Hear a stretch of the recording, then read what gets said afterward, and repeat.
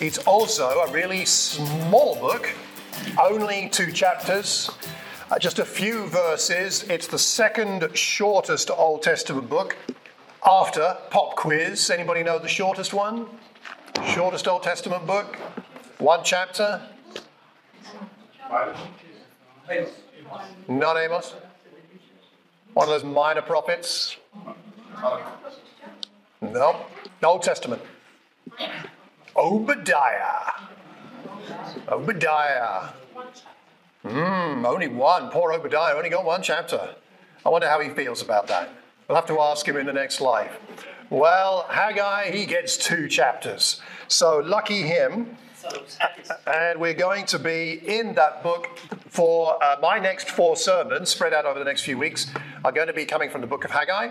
I taught on this at the conference in Tallinn, and I just love that book. I've read it many times before, but I haven't read it recently, and I haven't studied it in a very long time. And I was asked to teach on it in Tallinn, and it blessed me so much. I got so much out of it that I'm doing a teaching series for Thames Valley on it. I thought I'd share some thoughts as well with us here.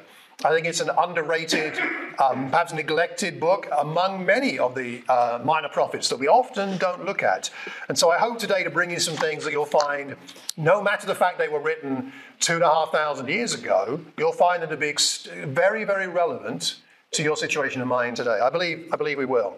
So is it Jaden going to come and read for us? Okay, please come up and read. Jaden is going to read chapter 1 for us. So I'll put that on the screen. And let's get our hearts and minds into Haggai's world the best we can. Good morning, church. Morning. In the 2nd year of King Darius, on the 1st day of the 6th month, the word of the Lord came through the prophet Haggai to Zerubbabel, son of Shealtiel, governor of Judah, and to Joshua, son of Jozadak, the high priest. This is what the Lord Almighty says. These people say, the time has not yet come to rebuild the Lord's house. Then the word of the Lord came through the prophet Haggai. Is it a time for you yourselves to be living in your paneled houses, while this house remains a ruin? Now this is what the Lord Almighty says. Give careful thought to your ways. You have planted much but harvested little. You eat but never have enough. You drink but never have your fill. You put on clothes but are never warm. You earn wages only to put them in a purse with holes in it. This is what the Lord Almighty says. Give careful thought to your ways. Go up into the mountains and bring down timber and build my house, so that I may take pleasure in it and be honored, says the Lord. You expected much, but see, it turned out to be little. What you brought home, I blew away. Why? Declares the Lord Almighty. Because of my house, which remains a ruin, while each of you is busy with your own house. Therefore, because of you, the heavens have withheld their dew, and the earth is cropped. I called for a drought on the fields and the mountains on the grain, the new wine, the olive oil, and everything else that the ground produces, on people and livestock, on all the labor of your hands. Then Zerubbabel, son of Shealtiel, Joshua, son of Jozadak, the high priest, and the whole remnant of the people obeyed the voice of the Lord their God and the message of the prophet Haggai, because the Lord their God had sent him. And the people feared the Lord. Then Haggai, the Lord's messenger, gave this people of the Lord to the people. Gave this message of the Lord to the people. I am with you, declares the Lord. So the Lord stirred up the spirit of Zerubbabel, son of Shealtiel, governor of Judah, and the spirit of Joshua, son of Jozadak, the high priest, and the spirit of the whole remnant of the people. They came and began to work on the house of the Lord Almighty their God on the 24th day of the 6th month. Thank you. Fantastic. I think you deserve extra rations over lunch for a long reading and words like Zerubbabel. How about that? Excellent. Some context and background to when this book was written and what was going on a couple of 2,500 years ago. There was a gap in God's people and God's dream for God's people between the plan and the reality. So what's happened a little earlier than this is God's people have been taken into exile. Babylonians and all the various peoples had taken them, or parts of the people of Israel, into exile. They've been in exile for a long time. And then a chap called Cyrus comes to the throne, and he changes the policy. Instead of taking all the people out of their lands that he's conquered, he decides to resettle them. He says, right, you can go back. And so God's people have been waiting for this time. The prophet Jeremiah prophesied, you will go back and get ready. I mean, plant your crops where you are in exile, but the day will come when you go back. And so in 536 before Christ, they return from exile to Jerusalem. I mean, this is a big deal. They've been in exile 70 years. Some of them maybe gave up hope that they would ever see the promised land again, the land that God gave them because of the promises he made to Abraham. Will they ever see Jerusalem again? Will they ever see the temple there built again? So the plan is they return, and they're meant to go back, and very specifically to rebuild the temple, which is in ruins. It's a pile of stones. And then God will be pleased, and God will be honored, and the nations will once again know that God is with his people, that these are God's people, and then the nations will be given the opportunity to come to that temple, that the people will stream, these different nations, the Gentiles, would come and meet God there. That was all kind of part of the plan. But the reality was, 15, 16 years later, by 520, going backwards because it's before Christ, right, to 0. So 520, 15, 16 years later, they have returned to Jerusalem, but rather than building a temple, they built their own houses. And God is not pleased. And God has not been honored. And 15 years have gone by. That's quite a long time. And this is the situation that faces Haggai and the people he is speaking to in this chapter here. And we'll find out more in chapter 2 as we go on for the next 3 lessons. Sometimes what God hopes for and desires doesn't happen, not because he is incapable or doesn't have the power, but because his people don't make themselves available. It's not that the people don't have the gifts. It's not that God's people don't have the resources. They're just not available. I think those of us who may have read the Minor Prophets know that their messages are quite challenging. And I have to say, Haggai is no exception. And I have no desire to bring a negative message to us today. But I would ask us, as I've had to do studying this, is to open our hearts to the possibility we may need a message from God that challenges our thinking, challenges our behavior, to see whether, personally and collectively, we're pleasing God and honoring him in the way that he desires and that is right. Now and again, it's good to be a little sober. That's the job of a prophet, basically. So, 2 things I'd like to bring to us today and as thoughts from this. And the first is the fact that Haggai comes onto the scene. We don't know anything really about him. His name means festival. So maybe he was born during a time of a festival and he got called Festival. That's when he was born. We don't know anything about his background, really, and we don't know what happened after this. He starts speaking here, and he finishes months later, about 15 weeks later. So his whole prophetic career, as far as we know, was 15 weeks long. So I think God is taking the spotlight off Haggai here, but he's not, in a way, that significant, and onto the real issues. But one of the things that Haggai does do so well is that he sees he has a role, and he accepts it from God as being somebody who can point God's people back to God. And I would say this, I think we are very blessed in our lives when we have people in our lives who help point us back to God.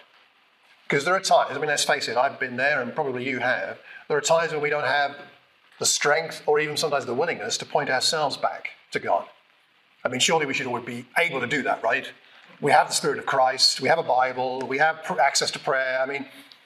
But there are times that happen in our lives when we're off, the compass is off. And we need someone to say, your compass is off. And point us back to God. And this is exactly what he does.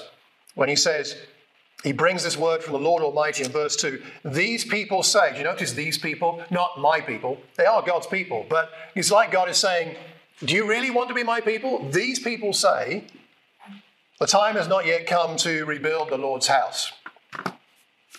The time has not yet come. So the people have decided it's not the time, but it doesn't look like they've actually asked God, is it the right time? It actually looks like the right time. They are back in the promised land and it's God that made it happen. But they are saying, well, no, it's not the right time. And in fact, it hasn't been the right time, not just for a few days or weeks or even months. It's not been the right time for 15 years. Is it the right time to rebuild the Lord's house? They have decided not. And then God asks a question in verse 4.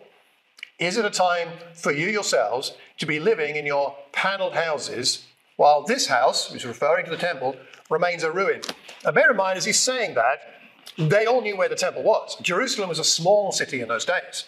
And they're living within city walls and areas, so they know where it is. They walk past it. It's a bit like perhaps the way you walk to the shops or the way you walk to work or to the tube or something like that. You know the landmarks on the way, right? Even if you're not conscious of them, you know them.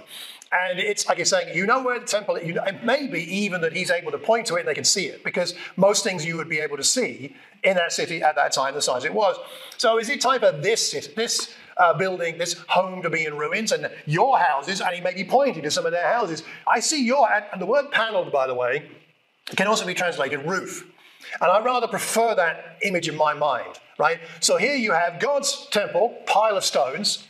I see no roof. I see your houses. They all have roofs. How interesting. You have found the time and decided it was the right time to put a roof on your house, but you have not found the time and decided it is not the right time to put a roof on God's house. Now, people of Israel, let's reason together here. What's going on after 15 years? He's questioning many things, but he's pointing them back to God and saying, isn't it really all about God? Aren't you only here because of God? Aren't you only here for God? Isn't that kind of the point? They've forgotten. This is not Jerusalem, but it's an ancient site. And maybe it was something a bit like that. Remnants of what used to be there. You can still tell that's an old temple. You can still tell there was a temple. But 15 years, there's been time for a tree to grow. Their houses have roofs. God's does not. The thing that they've missed is that God has been trying to get their attention, right? Give careful thought to your ways is a phrase that comes up several times in the prophets and several times in Haggai. You've planted much, harvested little. Isn't that frustrating? As you know, Penny, my poor wife has COVID, by the way, so I'm praying for her. I have been testing negative. Trying to stay away from each other as much as we can. It's really horrible, actually, just walking around the house from different parts of the house. I can hear you walking around. But what was I? Oh, yeah. So Penny is a great gardener, and Joe and Lisa have an allotment. Others have allotments. It's so frustrating when you sow, nothing comes up. You've planted, harvested little. You eat, but never have enough. You drink, never have your fill. Put on clothes, but are not warm. You earn wages, only to put them in a purse with holes in it. And there's more. He talks about other crops there and also in chapter 2. What Haggai is saying is, haven't you noticed how God has been trying to get your attention? It's not like God hasn't given you some clues, some nudges. And I wonder, as a congregation, but even also personally, what if God's trying to get your attention, what would he use to get your attention? Has he been trying to get your attention? Has he been trying to get our attention? I mean, Brexit, the death of the Queen, COVID, all the stuff around that, the war in Ukraine and the impact of that, the consequences, our energy crisis, inflation, personal issues, health challenges, lacking sleep, having difficulty with that. I've very rarely met someone who never has problems sleeping, but perhaps more problems than usual.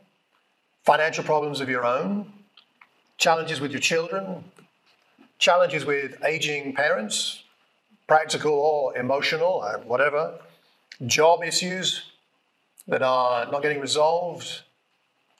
I don't know. I'm not saying that everything that happens in our lives is obviously God trying to get our attention about something, not necessarily, but I would ask us to reflect in prayer, in meditative prayer with God, and ask God to make it clear if he has been trying to get your attention and mine so that we might build his house. Whatever exactly that means, which we'll talk about in a minute. Are we paying attention? Haggai comes on the scene to be a blessing to the people of God by challenging their priorities and by asking them why they've missed what God has been doing. Didn't you notice? It's God's grace that allowed them to be hungry and not have enough money and not be warm and not have a harvest. It's actually his grace, because unless they notice what he's doing, they won't be connected with him. They won't be able to see the temple rebuilt and all the other blessings that will come with that. And they're to do this, they're to pay attention and get their priorities straight, not because it's just a duty that needs to be done, but because then God, as he says in verse 8, can take pleasure in it and be honoured. And the Christian life, if it's about anything, it is about living in a way that pleases God and honours him. I went on a personal spiritual retreat in July, and I took the book of Haggai kind of with me as my theme book to read and study and meditate on. And as I did that, one of the things that came across to me very clearly from God, I really felt he spoke to me in this, is to not overcomplicate my spiritual life, not overcomplicate my Christian life, but to put things through the simple filter of, am I pleasing him and am I honouring him? And will the choices I make today please him? And will the choices I make today honour him? And maybe that's a good simple filter, not a formula, but a filter for a congregation too, for us. Are the things we're doing and focused on, are they pleasing him? Are they honouring him? It's a question for us to reflect on and to think about. So my other question, before I move on to the second point, is connected to this, is do we have somebody in our lives who we're grateful for because they are able to point us to God? Would we accept it if someone was attempting to point us back to God? Perhaps challenging our priorities in love, in kindness, and with patience, but nonetheless, do we have an openness to being corrected in our priorities, to being pointed back to God, and to be asked whether we are noticing what God is doing to get our attention? Now, I can't answer that for all of us here. That's not the point exactly. It's more for us to reflect on having that gratitude for someone a bit like a Haggai who can point us back to God when we need that. It's the first thing I see here. But the second thing is the response. I mean, this is quite a challenging message from Haggai, and the room is very quiet right now as well, I notice. So I understand, there's things that make us think, and, it can be a little burdensome on our soul, thinking about this kind of thing. But we do notice a really interesting response. So Zerubbabel, who is the governor, he's got a spiritual role on some level, but he's actually a secular governor, and Joshua, who is the high priest, and it says the whole remnant of the people obeyed the voice of the Lord their God and the message of the prophet Haggai, because the Lord their God had sent him. So you see, they are willing to accept the fact that Haggai is from God and has a message from God. And it says the people feared the Lord. And I think what that's communicating to us is, I think, repentance, for one, and secondly, a reconnection with God. They've been walking past this pile of stones for 15 years, building their own houses. Now they're reconnected. They haven't been connected with God. They've been in the right place in Jerusalem. They've been really around and close to the temple, which is the place where God said he'd always be with them. They've been in the right place, but they haven't been connected with God. And now they fear the Lord. And of course, fearing the Lord in an Old Testament context is always a very positive thing. It's not like, oh, now I'm terrified of God, he's going to smite me. It's more, oh, now I'm honoring God. Now I recognize who God is. His is a name to be honored and feared in the sense that he is God and I am not. And now they fear him. They're reconnected with God. And that's one of the wonderful things about changing our perspective and our priorities, repenting, is it connects us with God.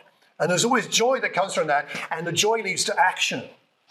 It's not the action that is the repentance, but the repentance leads to the action. Because then what does it say? They obeyed, and this message came from Haggai. I'm with you, says the Lord. The Lord stirred up the spirit of Zerubbabel, Joshua, the high priest, all the people. And they came in, verse 14, and began to work on the house of the Lord Almighty, their God. They got on with it. They were like, okay, you're totally right, Haggai. We missed all these signs from God. We forgot why we were here. What were we thinking? Brain dead for a minute here. You've now helped us to recognize what's really going on. We're so glad that you told us the truth so that we could reconnect with God. And now we want to get on with the work. I think there's a sense of joy here, an eagerness. They got on with it straight away. Okay, we've got our roofs. Let's give God a roof. They're excited about it. And I think it is a joy to build for God's pleasure and honor. When we're building for God's pleasure and God's honor, there's a joy in that. The Christian life, in case you hadn't noticed, is quite hard. I mean, there are fun bits of it, but it really is quite hard. We deny ourselves things that the rest of the world would think was ridiculous. We're looked down on and pitied by people. Sometimes it can get in the way of a career advancement and all kinds of things. I mean, there's tough things about being a Christian. We give up time for other people that we might want to keep for ourselves. And maybe we're not as wealthy as we would be because we use our money to bless other people. There are hard things about being a Christian, but if we are laboring for God, for his pleasure and his honor, I believe there is a joy in that because there is a deeper satisfaction that comes from our work for God than our work for anything else. That's not to devalue wherever we put our energies elsewhere. That's not the point, but there's somehow a richer and deeper sense of meaning that comes from our work that's done for God's pleasure and God's honor. They are going to have to go to the mountains in verse 8. He says, go to the mountains and bring down timber and build my house so I can take pleasure in it and be honored. And I wonder why they're told to go to the mountains. I mean, clearly that's where the wood is. But the mountains, they are not safe places. And I do wonder whether part of what's going on here is they knew where to go. They knew where it was. But they didn't want to go there. Mountains are high. You've got to climb up a mountain. Who wants to climb up a mountain if you don't have to? You're going to have to bring timber down. That's going to be hard work. The mountains are the places where the jackals are. It's dangerous. There are dangerous animals. It's also the place where the bandits live. So, you could get attacked. And also, historically, of course, the mountains were the places where the Israelites and other nations put idols, which took Israel's heart away from God. And so, do you really want to go there? But God says, no, that's where the resources are. It may be hard work. It may be even dangerous. But trust me, go up to the mountains, bring down the timber, give me a roof, and all will be well. And I think there's something there for us, that sometimes the Christian life requires quite a lot of sacrifice. More than we would prefer to give. Certainly more than is convenient or comfortable. But if we're willing to work for the Lord, to toil, to build God's church, to toil for God's pleasure and honor, I believe God will give us the strength we need. And again, in the end, it's not about our gifts. It's not about our resources. It's really about God. Building the kingdom, if you like. It's using God's strength. It reminds me of a passage we've studied a bit recently from Psalm 27, verse 4. One thing I ask from the Lord, this only do I seek, that I may dwell in the house of the Lord all the days of my life, to gaze on the beauty of the Lord, to seek him in his temple, because tabernacle in David's time when he wrote the psalm, but now, later, Solomon's temple and now the ruins, this is all I want. I want to be with you, God. I want to gaze on your beauty. This is what I want, and I will. And the people here seem to get that point, and they set to work because that's what they decide now that they want. They want God more than anything else. And it says that the Lord stirred up the spirit of Zerubbabel, the spirit of Joshua, the spirit of the whole remnant of the people. God gives them the strength they need. They repent. God gives them strength. They get on with the work. Strength comes from God. We need the Lord to stir us if we're going If we're going to do what God has in mind for us, we need his strength. And I think this goes back to our willingness to submit ourselves to spiritual disciplines, to give God his opportunity to work his power in us. Spiritual disciplines don't give us God's spiritual strength, but they not channel isn't quite the right word, they open us up to God being able to do his work in us. Things like silence, spent with God, solitude with God, celebration, fellowship with God, slow scripture reading, praying through scripture, fasting. These things are not so much things we do so that God will do something, but these are things we do to place ourselves somewhere where God is able to do his work in us. If we're going to do the work of God here and through our lives, we've got to be the people that are stirred by the Lord. And this is our own personal devotional times. Certainly collectively, yes, praying together and singing. But we are kidding ourselves if we think we can sustain a Christian life over a few decades and do his will and please him and honor him if we're not spending time in prayer, in God's word, studying it, meditating on it, thinking about it, talking about it together, learning together, and using other disciplines like solitude and silence to enable God to speak to us and work in us. And so I make an appeal for us to think about our own personal devotional life. How is that going? That's a judgment call each one of us will have to make on our own. And evaluating that can be a little challenging, especially if we come from a guilt kind of background. We need to talk about this stuff. And our connection with God is what matters most, matters more than anything else. In John chapter 2, Jesus is in the temple courts, a model there of Herod's temple, the temple at Herod's time, built on the rebuilt temple that of the time of Haggai.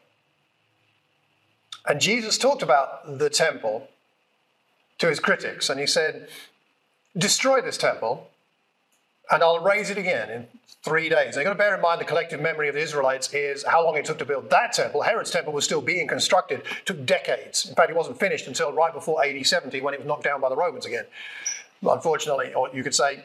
But they had the collective memory of the second temple, the temple built around the time of Haggai, and the first temple, Solomon's temple. So Jesus says, well, destroy it, and I'll build it in 3 days. And because the people of Haggai's day had had 15 years and hadn't done it.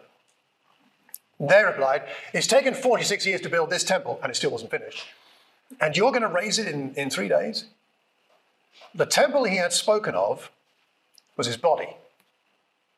After he was raised from the dead, his disciples recalled what he had said. And then they believed the scripture and the words that Jesus had spoken. See, the ultimate temple is Christ's body, raised from the dead. And we labor for God because the resurrection is real. Because now we share in that temple, not in a physical sense, but we share in that temple because Christ has come to be with us. And we take bread and wine, at least in part, because the physical nature of that bread and the juice wine, that helps remind us of the cost of what it took for that temple to rise again and for us to be part of that temple, because we are now part of the temple as people of God. And that's what inspires our work for God. Our labor for God, our prayers for people, our sitting down and talking to people, our sitting down and listening to people, our serving those in our neighborhood who are sick or poor or needy in some way, looking after people from Ukraine or Afghanistan or somewhere like that, making an extra phone call, going to visit somebody, cooking someone a meal, just loving people in the congregation and outside. That love, it's got to be located in a desire to please God and honor God. And the strength of that, comes from people pointing us to God. It comes from our own decisions to repent. It comes from our own decisions to sacrifice willingly, to go to whatever the metaphorical mountains are for us to find the resources, those spiritual disciplines that take time and take efforts to employ. Those things done for God enable us to help Jesus is the right way of putting it, to cooperate with Jesus in his work in our lives and through us into this world. So, some things for us to think about today.